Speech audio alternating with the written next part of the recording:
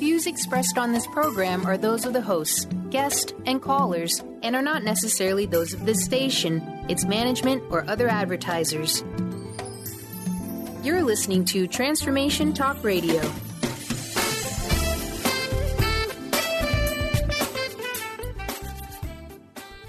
Hi, welcome. This is Dr. John DeMartini. This is one of the most amazing and inspiring shows that you can listen into. If you want to be on the edge of your seats, if you want to open up your heart, if you want to expand your mind, and you want to meet incredible people, stay tuned because you're just about to experience a transformative radio show that will change your life. And you're listening to the Dr. Pat Show that's coming up right next. The following audio is via a Skype call. Welcome to the Dr. Pat Show. Talk radio to thrive by. Powerful, inspiring, and coming to you live, bringing you stories of people like you and me, busting through and living life full out. Get ready to dare to wonder what your life would be like if you knew you could not fail.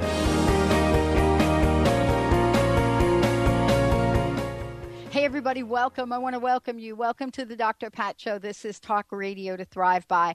Hey, thank you all for tuning us in and turning us on. And we got some really cool things we're planning next week. And Benny and I were talking about this via Skype here a few minutes ago, which is we are planning to bring back the old prosperity cards and angel cards. Yes, indeed. But we're bringing them back in a brand new, different way. Kind of a way to kind of kick the energy off from the blood moon and coming out of Mercury in retrograde and looking at the expansiveness that is in front of each of us. So I want to thank everybody for everything you've done and the emails you've sent, about, hey, when are you going to do the cards again? Yes, we are going to do it. And we're going to do something really interesting for all of you. We're planning an online version for you guys as well. Each month we'll have a theme, and we look forward to connecting with you on that. Mr. Benny, how are you today? Doing awesome, Pat. Thank you for asking. I know. Another day in paradise, isn't it? Oh, you know it. Well, we've got a great lineup today. Great lineup. One of these, one of these days, I'm going to sit down and I'm going to share, sort of what it was like in my life, growing up with a mom that had mental challenges, as we now call them. But what does that even mean? What is it? The wide range of issues that we lump in to, this notion of mental illness. And there is a wide range right now. But back in the day when my mom was going through her challenges, there wasn't. And, many of you have heard me do several shows talking about, what this was like for us and for our family. And how no one really talked about anything. They didn't talk about my granddad. That was a little different. They used to talk to him about being moody. Things that just didn't make sense. Folks would point to him and say, oh, we love it when he goes in that shed and, he starts to paint and he starts to create. But now, fast forward to where we are. And look at what's happening in the world. Look at the light that we are shining on people from all walks of life that have shared their story, their passion, and their conviction about what it's like to have invisible disabilities. Today, we get to talk with folks, two amazing people that have written a book, Easy to Love but Hard to Live With. Real people, invisible disabilities, true stories. If my mom was living today, she'd be able to pick up the phone and call Tricia and Lisa and say, I got a story to tell you, ladies. But she's not. Because folks that struggle with challenges that are not recognized positively in the world we live in today don't really have many options. But thanks to my guest today joining the show, we have a conversation about these invisible disabilities to really shine a different light. So I'm thrilled to talk with these co-authors joining me here today, Tricia Bliven-Chasinoff and Lisa Davis, who have written this book, Easy to Love but Hard to Live With. Now, many of you out there, if you have any idea, you get the title of this book without us even talking about it. You know, we don't have to really dive into the question of why did you write this book, because it's right there in it's in the title. But let me tell you about Lisa for a minute. Beyond all of the credentials she has, beyond the master's in public health, 25 years as a health educator, lifestyle coach, I can go on and on and on. You know, she is someone that takes her message out on radio and television, fabulous radio show, It's Your Health. And beyond all of that, has become a spokesperson for conversations that many mainstream media outlets do not want to have. You know, but thanks to her and thanks to especially the stations that we're on, the conversation gets to come to the forefront. You know, so she has pretty much interviewed New York Times best-selling authors, doctors, dietitians, celebrities, you know, and provides us with insight. And that's what I love about this in this conversation. We're going to get insight. And so this is really, for me, being able to have a conversation with folks that have gone down into the bowels of what it's like to have an invisible disability and bringing us a new perspective. Lisa, as a matter of fact, you know, she is the host and produces It's Your Health, and it airs on 2 NPR stations, a bunch of commercial stations, and beyond all of that, you know, does not waver in her conviction to bring a new perspective on health to the forefront. You know, Tricia joining me here today as well. You know, when we look at this, now this term neuroscience, it is one of the most amazing terms we have in the, as a matter of fact, you know, very popular hit television show, The Black Box, is based on so many ideas and constructs in the field of neuroscience. She's a freelance writer, researcher in the field of integrated health. Hallelujah. We can actually say that word and not have somebody hit the shutoff button. And wellness, mother of 2. Today, the conversation goes to the level of this is what's going on, and this is what we need to know, and here's what we need to do. Tricia, Lisa, thank you for joining me here today on the show. Thank you so much, Pat. Thank you. You know, I made a comment, and perhaps let's start here before we dive into the book. I don't know if you all have seen the hit series, The Black Box. I haven't. I have not either. Put it on your list to go back in the archives, because it's one of the most interesting television shows that talks about, you know, the gifts, the blessings, and the curses in having bipolar disease. And it's done from the point of view that the main character is a neuroscientist, a genius. But this is really what you have done in capturing some of the stories of these real people.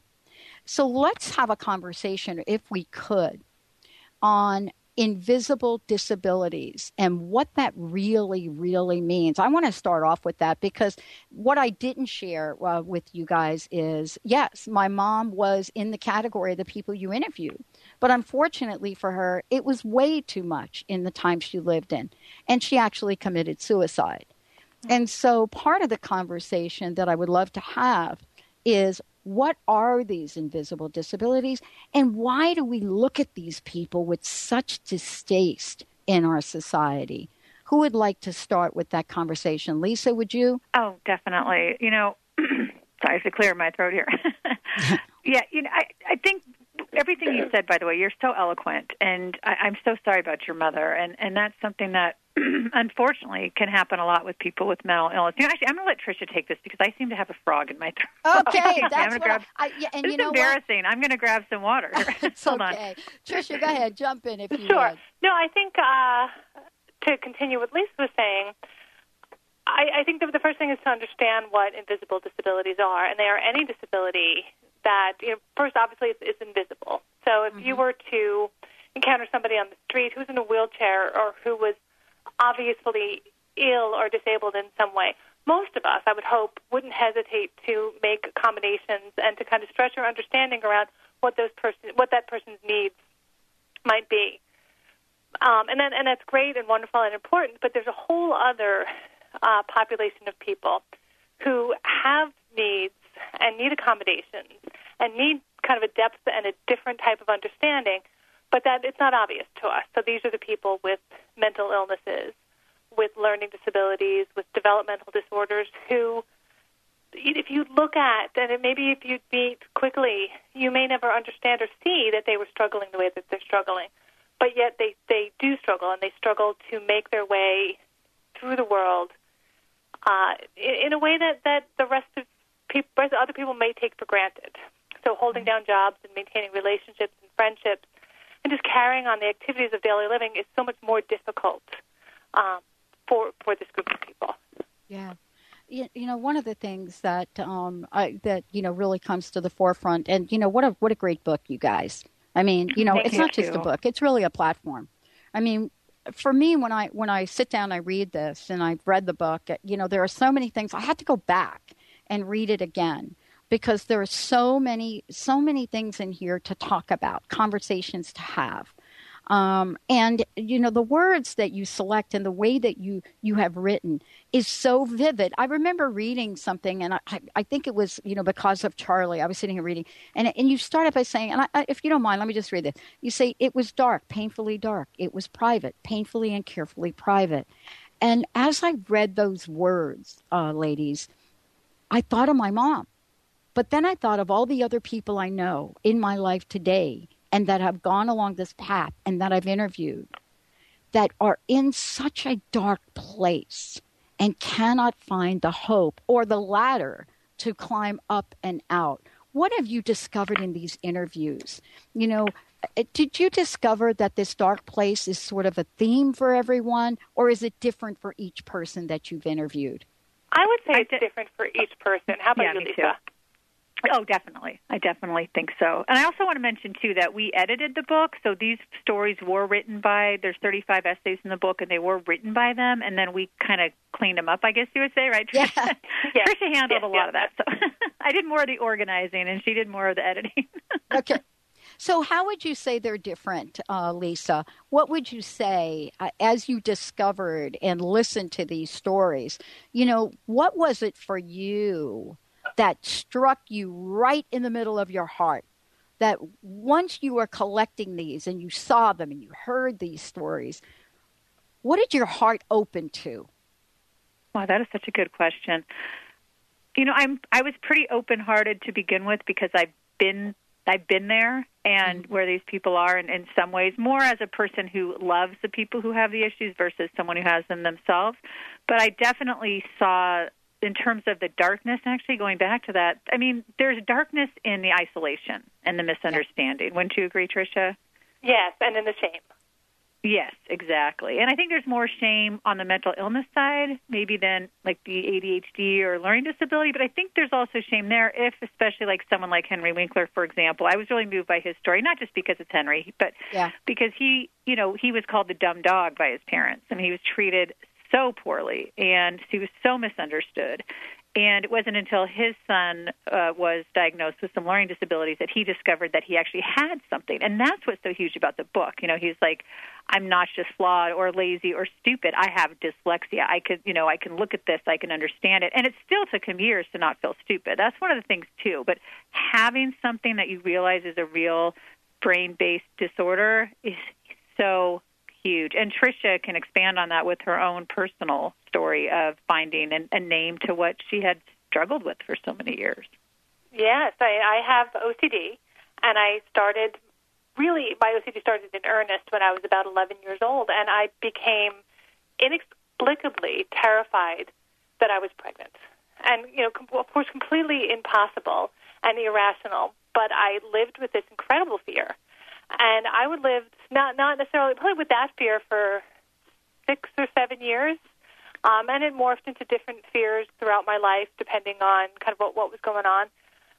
But very intense, irrational fears and very upsetting and time-consuming compulsions. Yeah. And I didn't tell anybody. I told absolutely nobody. Everybody knew I was anxious. Everybody knew that, I was high-strung and I worried a lot, but nobody really understood the depth of it because I worked so hard to hide it. And I worked so hard to hide it because I was ashamed. I felt like I had no idea that I had a mental illness. I thought I was lazy and weak and didn't have any willpower. And I thought that if I could just will myself, if I just worked hard enough and became more committed, I could will myself into not worrying anymore. I thought my worrying was a character flaw. And it wasn't until I was in my early 30s, and I was reading a story online, cruising around one day, and somehow I stumbled upon a story of a woman who had pretty much the exact same experience I did. Same worries, same obsessions, same compulsions, and I was floored. And it was the first time ever that it occurred to me that my worrying was actually part of a larger mental illness, and that wasn't just a character flaw.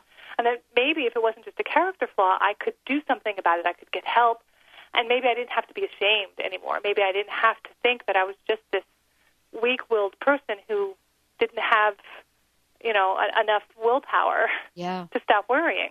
Right. I think it's really fascinating, and I want to ask you both about the journey in the book. And for those of you that are just tuning in, the book is easy to love but hard to live with. And I think for those of us that have gone down this path of being on either side of that coin, it is refreshing and with deep gratitude to both of you for bringing this conversation to the forefront in a way that the folks that read this can understand and at least move from points of anger to points of compassion. Because don't you think that in your journey, part of what you've discovered is the anger towards people that are different, that have these invisible disabilities, and aren't we really trying to move to a place of compassion, Lisa? I mean, this had to be, conversations in the stories I've read where almost everybody around these folks is like, what the bleep is going on? Yeah, it's real. Yeah, I mean, I grew up angry with my mother because she just seemed so weird. I mean, she had to have the house ice cold. We couldn't cook with spices. She couldn't drive on the freeway because everything was too fast. She didn't like us having friends over. Everything had to be in its place. She couldn't handle any disorder, and the environment was just so controlled, and it was just ridiculous. And everyone's just like, what's wrong with your mom? And, she actually has something called sensory processing disorder, but she died in her 50s from ovarian cancer and never got the diagnosis. And the reason that I know she has it is because I had a daughter in my mid-30s that came out just like my mom. I was like, oh, my goodness, I can't do this again. But then I was able to get more compassion because I realized once my daughter got her diagnosis, and she also has some others as well, that wow, my mom wasn't doing this just to be difficult, right? These people aren't trying to be irritating. I mean, they're more irritated than we are. Wouldn't you say, Tricia? Like, it's harder to live with it, I think, than to live with somebody who lives with it. Oh, absolutely. Does that make sense? Yeah. Yeah, but it gave me a lot of insight, and my heart's broken that she died and never, ever got validated. So I don't want that to happen to anybody else, and that was why I wanted to do the book. And I reached out to Tricia and said, let's do a book, because I didn't have enough for a full book. And I thought, why not make it an anthology, and we can get all kinds of stories and really open people's eyes to what's going on with these issues. Yeah, I agree with you. I mean, it was heartbreaking for me to learn later on what was actually happening with my mom. Because, you kind of grow up, and I don't know if you guys know this, but, if you grow up in my culture, you have a lot of secrets. You're not going to ever talk about this. You're going to say mom is sick, or mom is this, or mom is that. Nobody's going to jump up and say mom is depressed, or mom is, having a little anxiety over whether or not the cookie jar top is put on and flips out when it's not. So, there's the embarrassment that a family chooses to carry around its members. Did you discover that as you interviewed these people, that the family believes it has to take on the burden of looking good, in the face of actually having a conversation about what might be happening? Tricia, wasn't that in Joyce's story? Didn't her father, he was, even though he was an alcoholic and had depressive rages, that he was like, we all had to, put this good, front for our family, or, the expression I'm trying to say. And I think that is a theme that certainly was more common a generation or two ago, but I think is still very pervasive today, and not just for families, but for individuals. We don't want anybody to see this kind of imperfect, messy part of our lives. I think that was one of the big motivations that Lisa and I had for writing this book, is that we wanted to give people a forum where they felt safe to kind of share these secrets and these parts of themselves that, you know, maybe aren't the parts of yourself that you're going to put on your annual holiday card or on your Facebook status. They're parts that we try to minimize, and we try to instead present a more sanitized version of ourselves, but it's not true. I mean, these people told the truth about their lives, and I think that's what made them so brave. Well, you know, I want to ask you a question, if we could, because the interviews in here, the range of people, it's just fascinating to me. And the stories are so heartfelt. But I want to ask you a question about our pop culture, if I could. You know, in the past, I'd say 3 to 5 years, there have been people, celebrity status out there, that have had serious issues. And, you know, one that comes to mind, you know, who to this day, you know, we still hear condescending comments about her personal journey, and that's Britney Spears. And, you know, and the reason I'm bringing this up is because there is this lack of compassion for someone like a Britney Spears, and only until someone like a Robin Williams, you know, passes on or takes his own life, do we get some heartfelt sentiment. How do we close the gap here between making fun of people, especially now with kids in school, and the level of cyberbullying that goes on about these disabilities? What are your thoughts on closing the gap here? Well, I think we have to start talking about it, and I think we have to start talking about it for real. You know, we talked about, when you mentioned Robin Williams. When Robin Williams died, we talked about it for a couple of weeks, and we talked about mental illness and the tragedy of mental illness, and then it just kind of fizzled away. Right. And that's the case every time something like that happens, when there's a suicide, when there's a crime, when there's some horrific event that is newsworthy, and we talk about it at work or we talk about over dinner, and then we forget about it. And it's not until the next time that there's something horrific that it comes up again. But people aren't talking about Britney Spears type stories. They're not talking about the person, whether celebrity or not, who's just struggling day in and day out. Nothing huge. Nobody's dying. Nobody's committing a crime. But they're struggling every single day to just navigate through the world, and people don't tell those stories. And that's what this book is about, is an opportunity for people to tell those stories and to hear those stories. Mm. You know, it used to be, if you could recall, I remember someone saying to me, it had to be about 8 years ago. Someone saying to me, you know what, if they would have had the ADD thing, they called it, when you were growing up, I bet you would have been put in that category. And I thought to myself, wow, that is an interesting statement to make to me. You know, but here we are. Let's fast forward to where we are today. You know, we have had more conversations about what ADD is or ADD isn't, or, you know, all of the ADD versions of what's going on. And yet we are still faced with the fact that one of the fastest growing, let me just call it diagnosis right now, is for autism. When I first started to do this show and began a campaign on autism awareness, the numbers were something like 1 in 700. Those numbers have changed drastically, but yet the conversation hasn't. And I wanted to hear from each of you, why not? Or maybe it has changed and I'm just out of the loop. I don't know about you, Lisa, but I think it has changed. I think so, too. I think it's changed. Now, Lisa and I both have children who are on the spectrum. And, you know, so we spend a lot of time chatting about with each other and with other people about what that's like. And I do feel like there's been a huge shift in our understanding and resources and acceptance of that particular diagnosis. Mm-hmm. We're not there yet, so but I think there's been a big positive movement.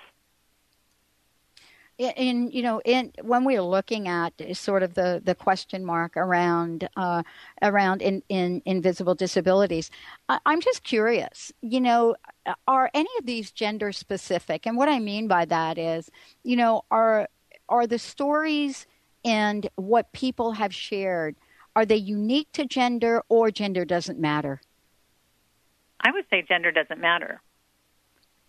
That's what it seems to be. I mean, you can read statistics that more boys are diagnosed with ADHD or more boys are diagnosed with autism. But in our book, at least, it seems like, I mean, we have people that are women with bipolar. There's a story about a woman's ex-husband who has bipolar. There's a man with ADHD or ADD. There's a woman with ADD, right? Wouldn't you say, Tricia? Yes, and we have a man with very interesting, actually, body dysmorphic disorder. That was Brian Cuban's story, and that is typically a very female-dominated diagnosis. But, it's interesting to hear that male perspective on that. Well, one of the things that I think must have been completely amazing for you all was to see how open people were to share their stories. Did that come unexpectedly to you, especially if we want to talk about Henry Winkler for a minute? What was your feeling about how open people were and how trusting they were of sharing their stories with you both? Well, I feel like people are desperate to share their stories in a way, because here we are saying, we want to hear you. We want to know. We want the dirt. We don't want to sugarcoat it. We don't want it to be clean. We want, just give us the real scoop. And like Tricia had said earlier, a lot of, you always feel like you have to hide the mess and you can't show what's really going on in your home. And here they're allowed to. Now, there are some people in the book who chose to remain anonymous, but most of the people put up, have their names, and you could Google them, and find out more about them. That's my feeling. I think that it was like it's cathartic. I can't say the word today. It's cathartic for them. Yeah. And I think we certainly had a self-selected group. I mean, we cast a wide net, and we got the people who were interested in sharing their story. And I think that they are probably a minority of people who are going through this, who would be willing to be as open as our contributors were. They were real brave. We're a brave group of people. That's true. There were some people I reached out to who said no. Right. And I was really disappointed because they had incredible stories, but they were afraid that someone in their family might recognize it because they would go, oh, wait, Lisa, like all people that I knew. So it'd be a little bit, oh, that sounds just like, oh, no. Well, she's, one of your closest friends. Oh, well, no, it's not me, So it'd get a little tricky there. Well, one of the things I want to talk about when we come back from break is some of the things that you've learned, in the process. One of the things that I talked about 2 weeks ago, we did a show on divorce rates. And what we've discovered is that, divorce rates are on average are 50%. Normal families, let's call them. But anytime you introduce a chronic illness or a mental illness, the divorce rate goes up to 75% or higher. And one of the things I read about in the book I read about some of these ideas that you put forth, almost, education on what we can do to become more aware, but also what we can do to help folks that are carrying these invisible disabilities. We're going to take a short break. When we come back, perhaps we'll get to share some of these stories. We'll talk about what you should be aware of and how you can find out more. Let's take a short break. We'll be right back with the Dr. Pat Show. If you want it, here it is. Come and get it. Make your mind up fast. If you want it anytime. Get sophisticated with David and Philip Zarza. David and Philip touch on topics such as human potential, spirituality, pop culture, and purposeful living. Experience an insightful reading from David on what the universe has in store for you, or reconnect with a departed loved one. Philip can look into an issue or anything else you may be dealing with. Go to getsophisticated.com. That's SOPHISTIGAYTED.com or call 206-420-8660. Wondering how to make more confident strategy for retirement? Do you know that there are potentially more than 12 things to consider when planning for or approaching retirement? Then stop wondering and attend the retirement seminar hosted by Jeff Packman, financial advisor with Packman, Brown & Associates, a financial advisory practice of Ameriprise Financial Services Incorporated in Bellevue, Washington. Call 425-372-4813 for a formal invitation to the next seminar on November 5th from 6:30 to 8 p.m. Light hors d'oeuvres and beverages will be provided. This is an informational event. There is no cost or obligation. Ameriprise Financial Services Incorporated, member FINRA and SIPC. If you're one of the millions of Americans suffering from anxiety, you probably know how powerless and out of control this emotion can make you feel. This is why it is so important to remember that anxiety is created by your mind, which means that you can learn to use your mind to uncreate it.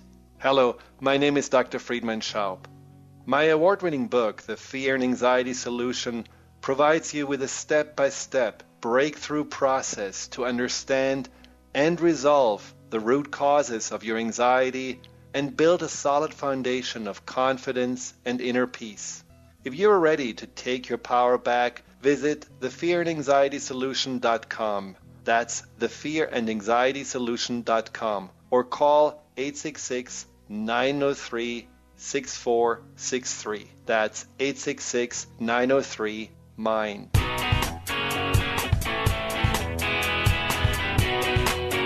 Get insider knowledge about everything that is going on at Transformation Talk Radio. Go to transformationtalkradio.com and enter your email to receive our newsletter.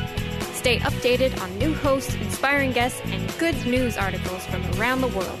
We look forward to having you join our community.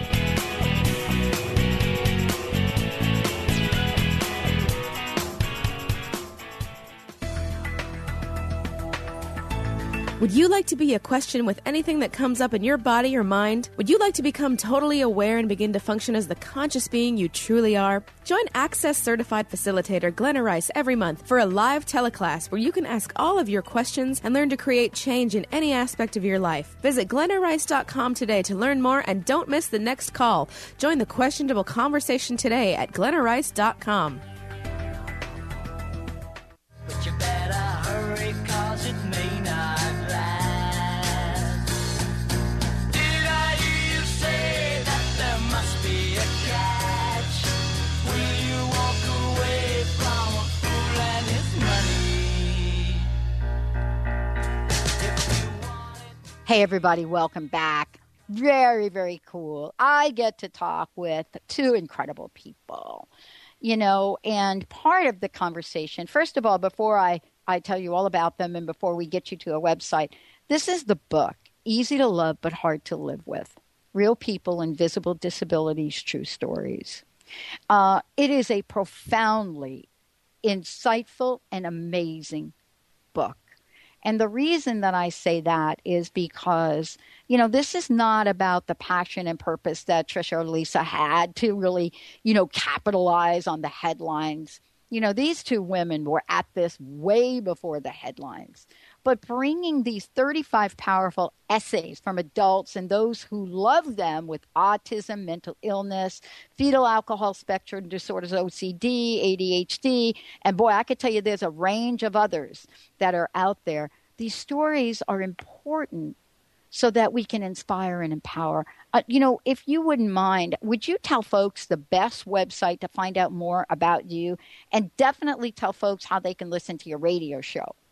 Oh, great. Well, you can do both by going to www.itsyourhealthnetwork.com. There's a list of the stations, and there's thousands and thousands of interviews in 16 different categories that you can go through and enjoy. Great. And the book is available everywhere? Oh, yeah, definitely. Yeah, if you go to It's Your Health Network and you just click, it'll take you right to Amazon, and it's doing great. It was in 2 hot new release categories, special needs parenting, even though it's not really that. I mean, there's a couple stories about kids and also special needs biographies, which is much more correct. Yes. Wow. So I wanted to, I know we're going to talk about a couple of other things here, but I just want to ask you, I had a question that just popped in my mind about, the book and both of you and your passion for taking this message out into the world.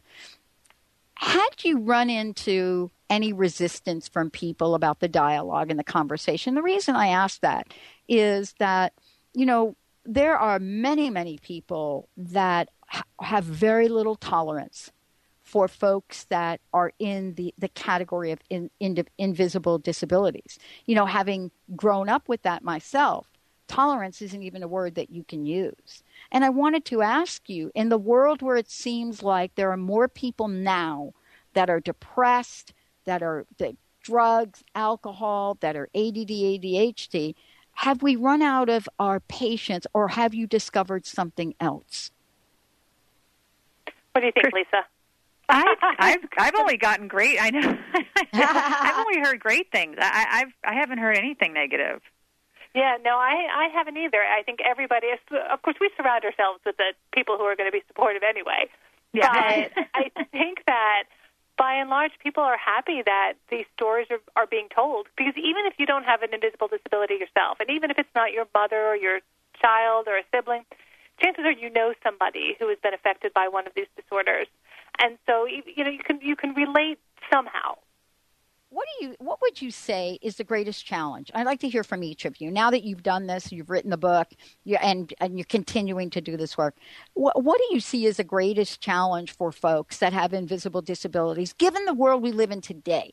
When my mom was kind of, in the rank and file of having an invisible disability, was really different than where we are today and how we're connected. What do you see as the greatest challenge for these people?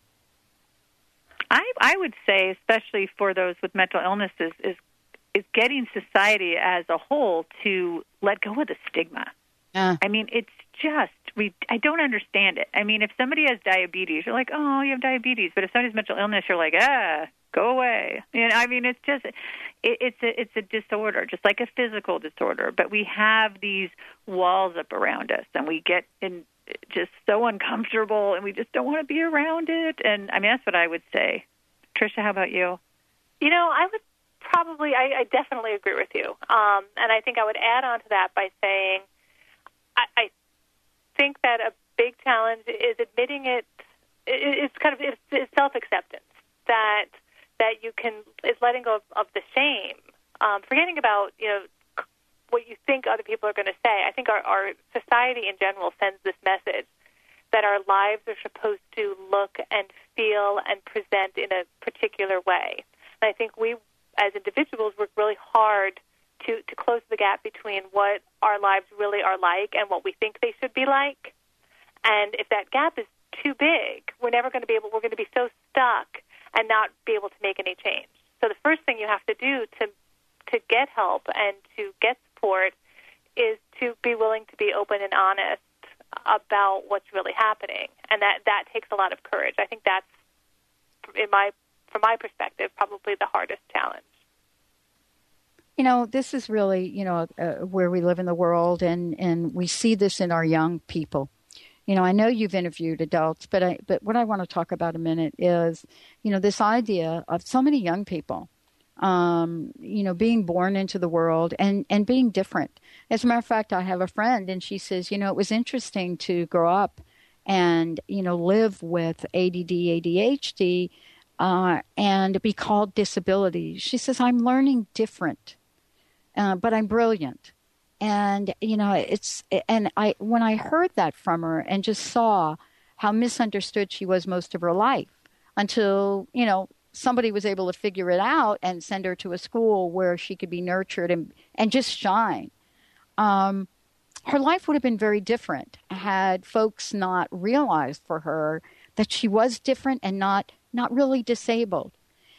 How can we help people recognize their children as different, but not necessarily disabled? Yeah, I think that's such a great point. I haven't ever said this to Tricia, so she'll probably be surprised with the title of the book. I kind of wish it said Invisible Challenges, because actually, that question you asked earlier, Dr. Pat, if we've gotten any flack. The only thing I've gotten a little flack on is the word disability, because people will say, well, I'm not disabled. What are you talking about? It's not a disability. It's a strength. Or I'm really creative. And I was like, I agree. I know. So it's a little, that word can be a little bit tricky. I look at my daughter, who is so creative and has the kindest heart of anyone I've ever met. I'm not just saying that because she's my gal. And she just, one of the things that's hard with her at school is they worry that she prefers to play by herself because she finds the other kids boring because they don't want to play her imaginative games, and she kind of isolates herself. But she's like, but Mommy, I'm having more fun.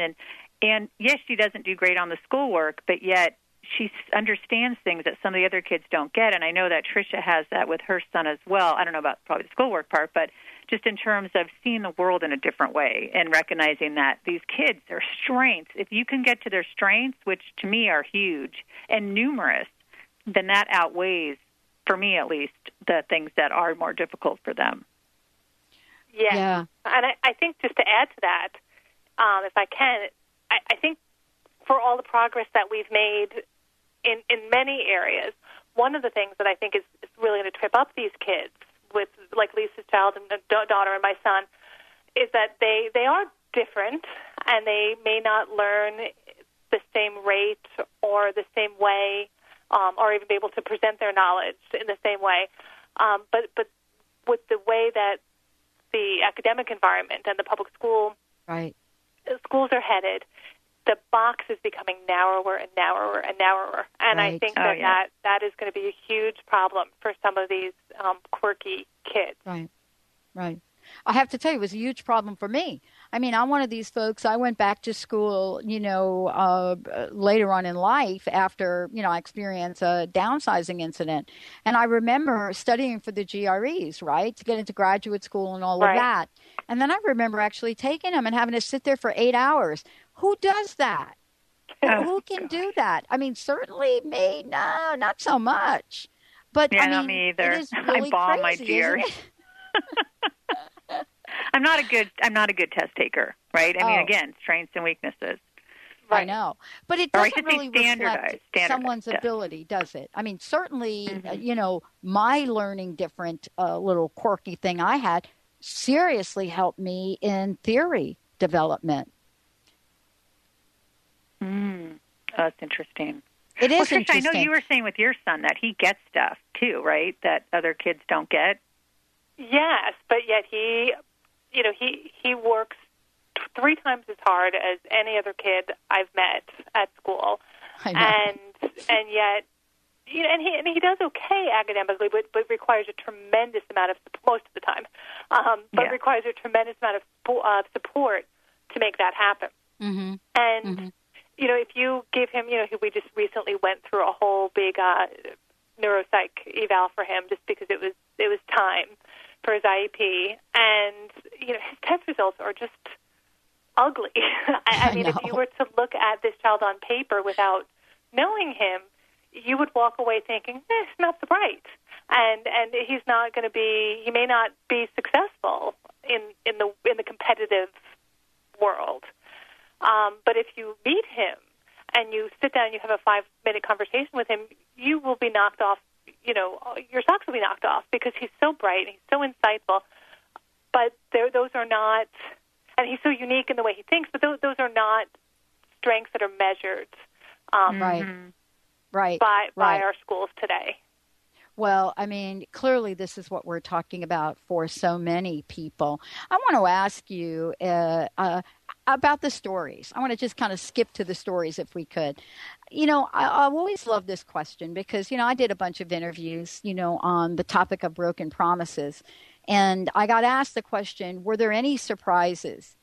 And I want to ask the same thing for you guys. I mean, I know this is near and dear to you, but I guess the question is, I mean, were there any stories where people were talking to you and your mouth was like wide open? And I'm just curious if any of these, hit you personally. I know, like you're going to say all of them, right? Like all of them. I know it's hard to choose.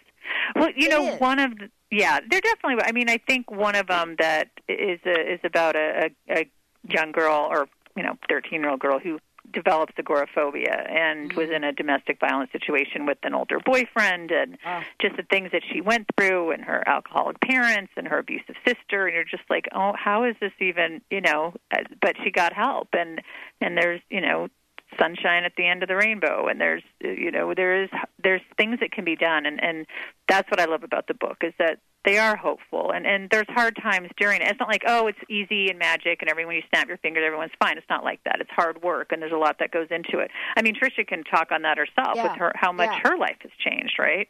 Yeah. Oh, absolutely. I mean, I still struggle, probably, I would say daily. I mean, honestly, daily with the elements of OCD, but it's certainly not as debilitating as it was, 10 years ago. And again, just because it's such an important point to me, it's because of a story. It's because somebody was willing to tell their story that it lifted me out of that cycle of silence and shame. Right. I love this. You know why? You know what I love? Us girls sitting here talking about this right now, because I am reflected when I read the book, and then I'm reflecting on my own life. I reflected on how long I kept the secrets of my family within me. How long? And I remember trying to have a conversation with my mother's sister, my aunt, and she threw me out. And I thought to myself, I cannot be alone in this. You know, the veneer of shame and guilt that surrounds what we're calling invisible disabilities is at an epic proportion. What have you learned to help people get beyond this so that they can have some level of self-esteem and hope for their lives and their families?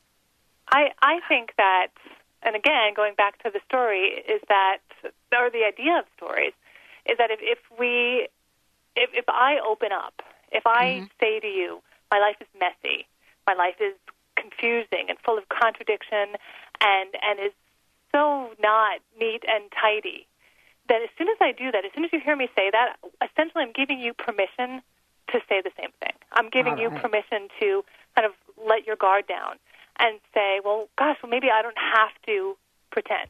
Maybe I can be safe in acknowledging my own mess and my own contradictions and my own confusion.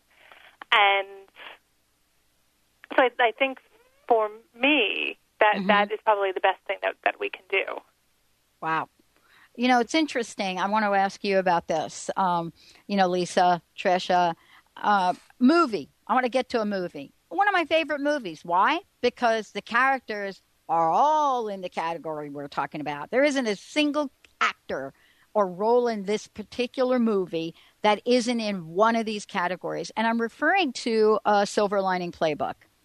And, that is a film where, of course, you have people that have won Oscars for it and the roles. But right out of the gate, the public is being asked to look at people which have in some of the invisible disabilities, but some of them not so much. And every character in this movie has some level of disability. Everything from codependence to OCD, for bipolar disorder, from sexual addiction. It's all in there. And yet people have become so endeared with the characters. Now, the question is, why do you think that is? What is it about us that needs to see people with these disabilities in a different light?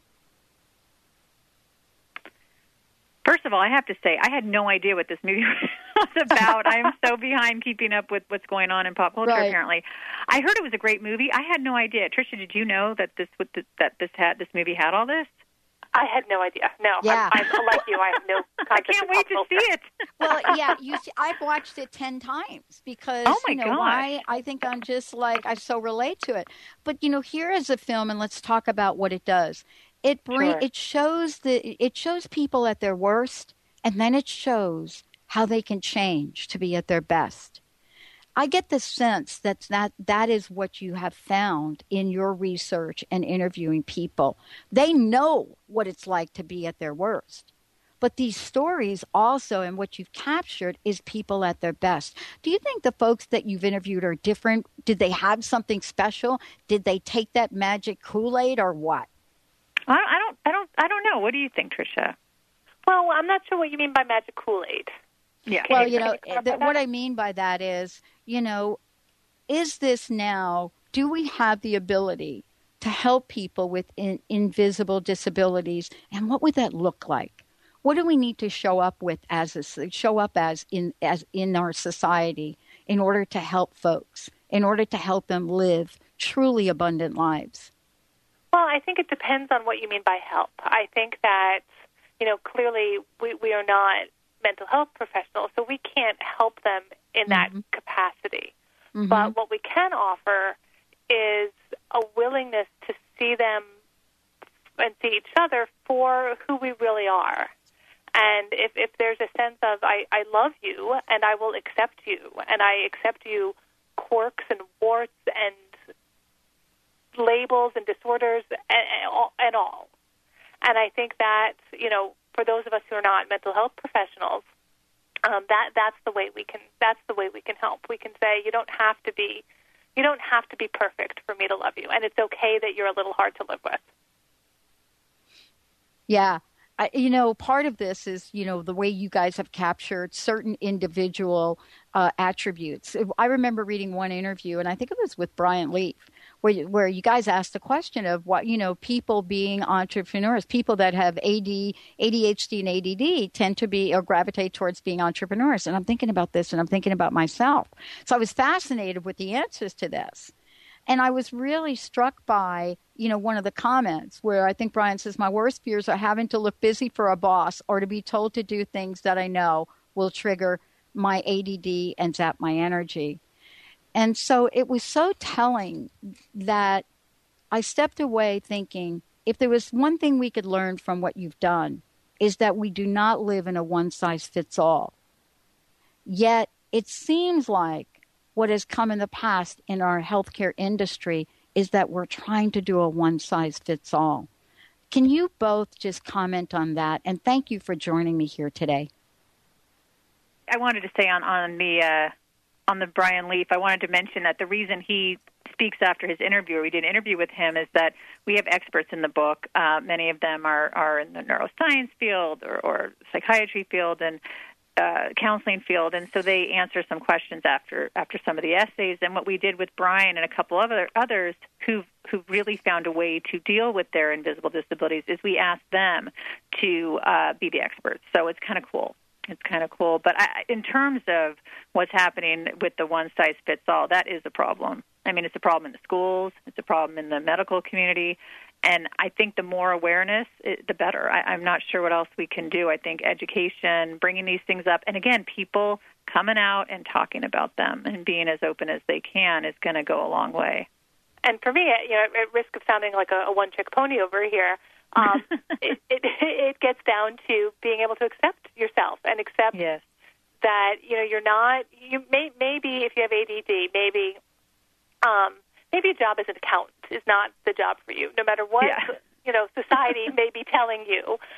Maybe that's not the right job for you, and maybe maybe being an entrepreneur is the perfect job for you. And I think it's about accepting yourself enough to listen and to know who you really are and be okay with that, and take a job or follow a path that will capitalize on your strengths and not rely so much on your weaknesses.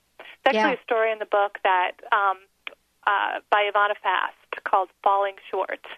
And she talks a lot about that. She was, and in some ways her story really just exemplifies the book for me. She struggled her whole life, and she looks fine. She is a smart person. You wouldn't necessarily guess there was a problem, but yet she struggled to maintain a job, to have relationships, to get through her education. And it wasn't for lack of trying. I mean, this is a woman who worked tirelessly and was just so resilient in her attempts to grow and to kind of create the type of life she imagined that she was supposed to have, and just came up with a roadblock after roadblock after roadblock. And it wasn't until she was in her 40s when she was diagnosed with nonverbal learning disability, which is a disorder that has some similarities to Asperger's, but not totally similar. But regardless, it made her life difficult. And it wasn't until she got the diagnosis and had some understanding about what it meant for her and her strengths and her weaknesses that she was able to craft a life and a career for herself that allowed her to find some success. Yeah.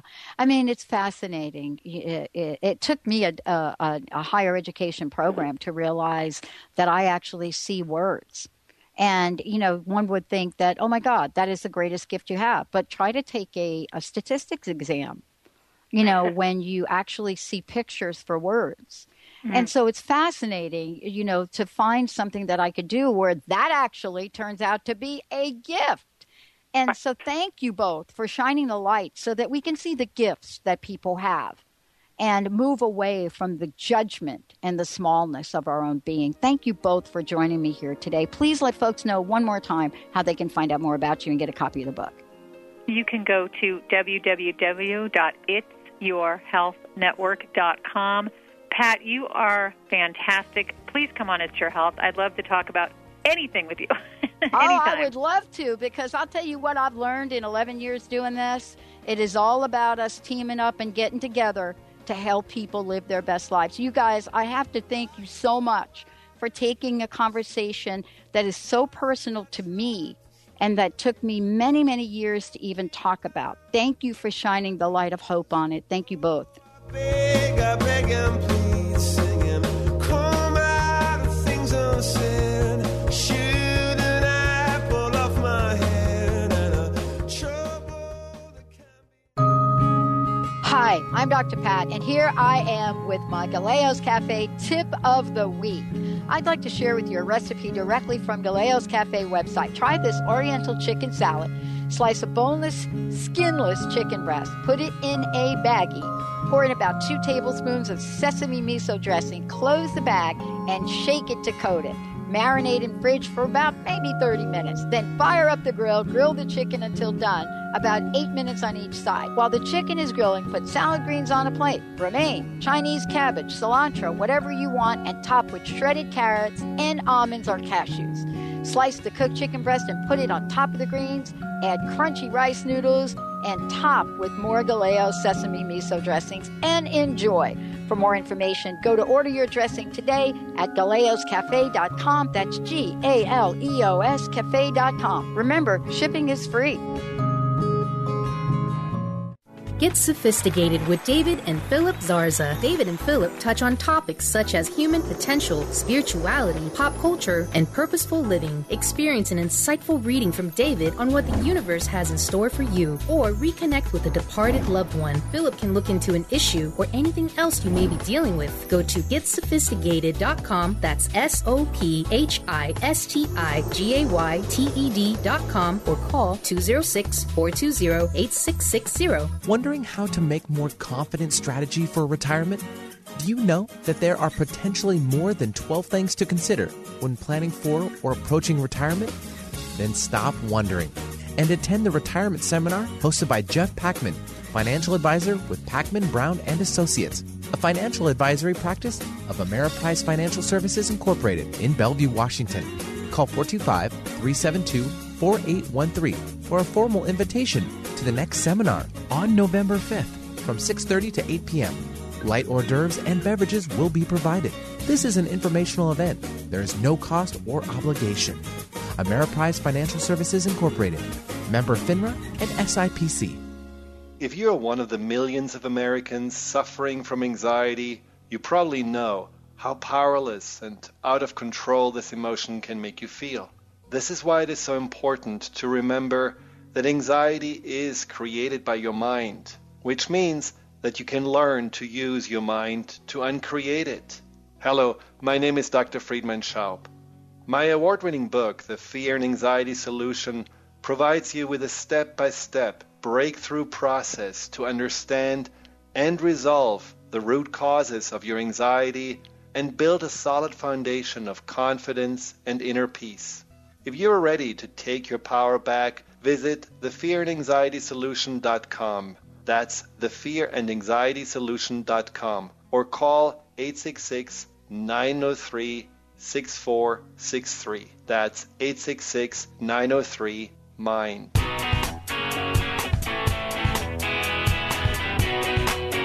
Get insider knowledge about everything that is going on at Transformation Talk Radio. Go to transformationtalkradio.com and enter your email to receive our newsletter.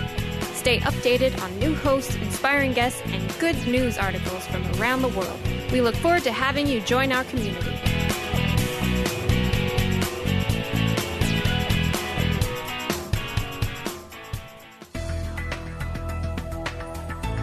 Would you like to be a question with anything that comes up in your body or mind? Would you like to become totally aware and begin to function as the conscious being you truly are? Join Access Certified Facilitator Glenna Rice every month for a live teleclass where you can ask all of your questions and learn to create change in any aspect of your life. Visit glennarice.com today to learn more and don't miss the next call. Join the questionable conversation today at glennarice.com.